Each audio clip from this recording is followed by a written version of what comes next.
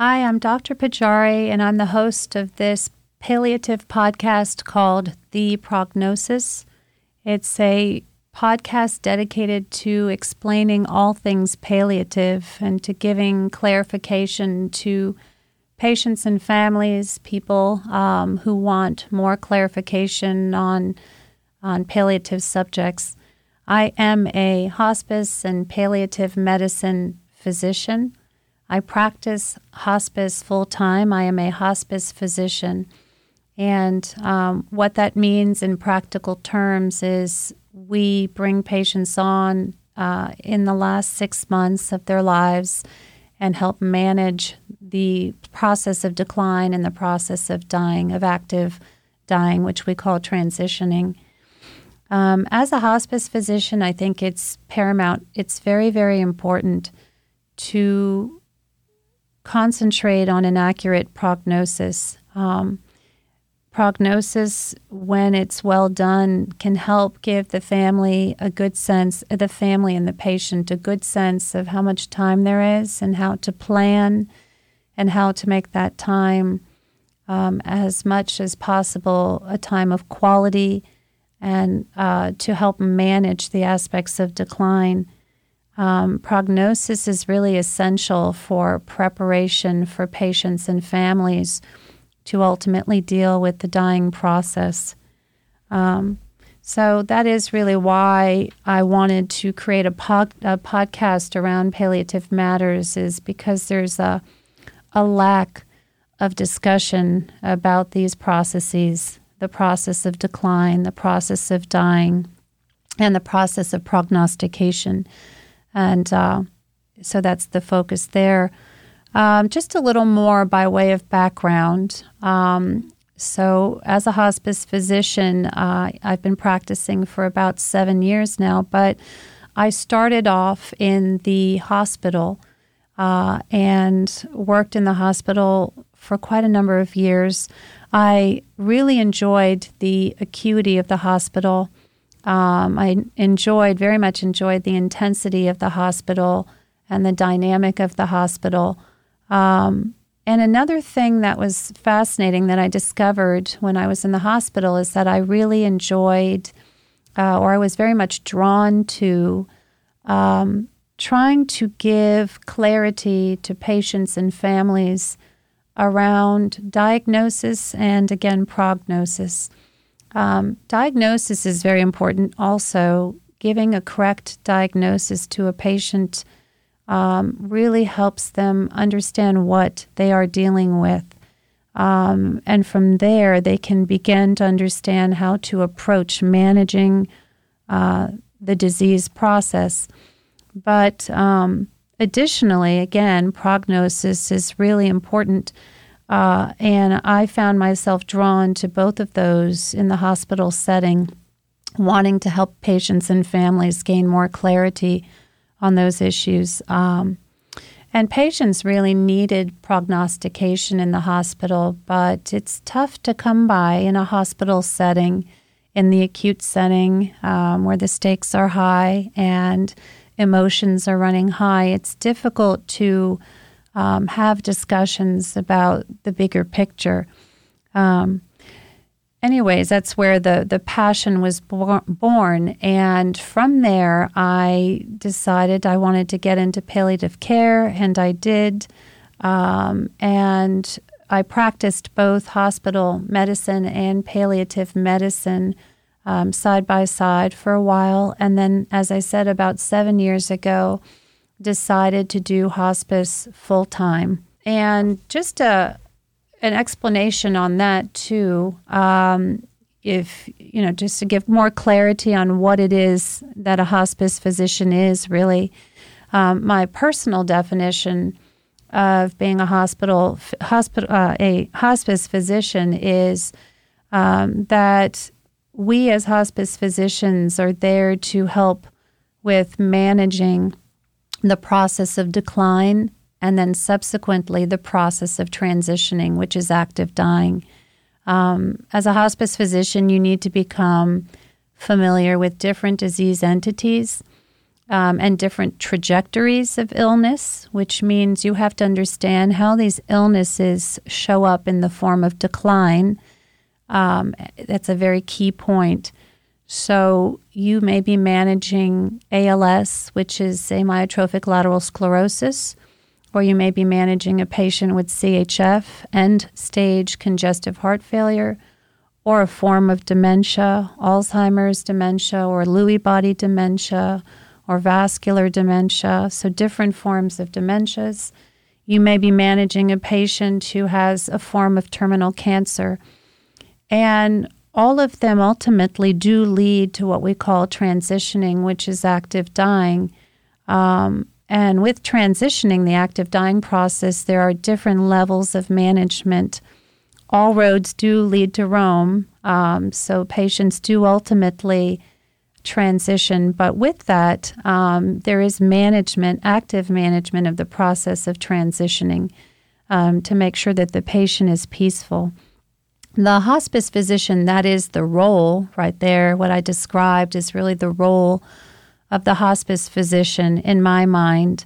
It's a very beautiful role when practiced with intensity and passion. And with that, I must say that it's really a niche specialty also, or should be considered one. Hospice physicians or hospice is still not understood by the majority of people, including other clinicians. And sometimes hospice and the hospice physician are viewed almost as just an extension of care rather than this niche specialty that manages decline and dying in such a marvelous way when it's well done. Probably, and through this podcast, we need a redefinition of what hospice is capable of doing, of what hospice medicine is capable of doing, elevating it to the specialty that it is. You really do become an expert of sorts on decline and dying. And I do say of sorts because that brings me to the next important part in this introduction is that death is a very important entity. And philosophically, we need to have discussions. We need to have podcasts or podcasts like this that attempts to talk more openly about the subject. As a hospice physician and as a human being, I have come to realize through my own experiences that death is really what matters most in our lives. We are born to die, and this frames everything that happens to us in our lives. Every choice we make relates back in some form to our mortality. And that's a very, very deep point. So I'll say it again. Every choice we make relates back in some form to our mortality. But despite my knowing this innately at this point in my life, most people I encounter don't really understand what I mean when I say that. And I understand why they don't understand. I understand why they feel the way they do, that they don't want to discuss death or have a conversation or a discussion about mortality or want to view it as a far-off entity or something that won't touch them right now. They don't realize the relationship that they have with it actually as they speak or as we speak. The reason for it is a number of interrelated reasons. It really stems from a fear of mortality. Mortality, dying, death is the great unknown. It's associated with pain often in people's minds. It's associated with trauma or illness, and then thereby associated, as I said, with symptoms such as pain or other difficult symptoms. It's associated with loss. So once we lose someone and someone passes away, we don't know where they go. We don't know how to connect anymore with that person. It leaves us with a sense of isolation and deep grief. being lonely and in a world we don't comprehend. It also is something that happens to us and is beyond our control, which is a very frightening aspect of death. And it also is, as I said earlier, is a great unknown. We don't know what precedes life, and we don't know what comes after dying. And so dying really is a terrifying unknown to many people. And I think that's why people have a fundamental fear of dying, and that's consequently why people also don't want to talk about it, want to ignore it, want to shun it. But it's important to step back from that and realize we're all in a process of gradual deterioration as soon as we're born, and that deterioration will culminate for each person at some point into active dying, each one of us. But stepping back a little bit from that, with our fear of death, we certainly also have an obsession with life.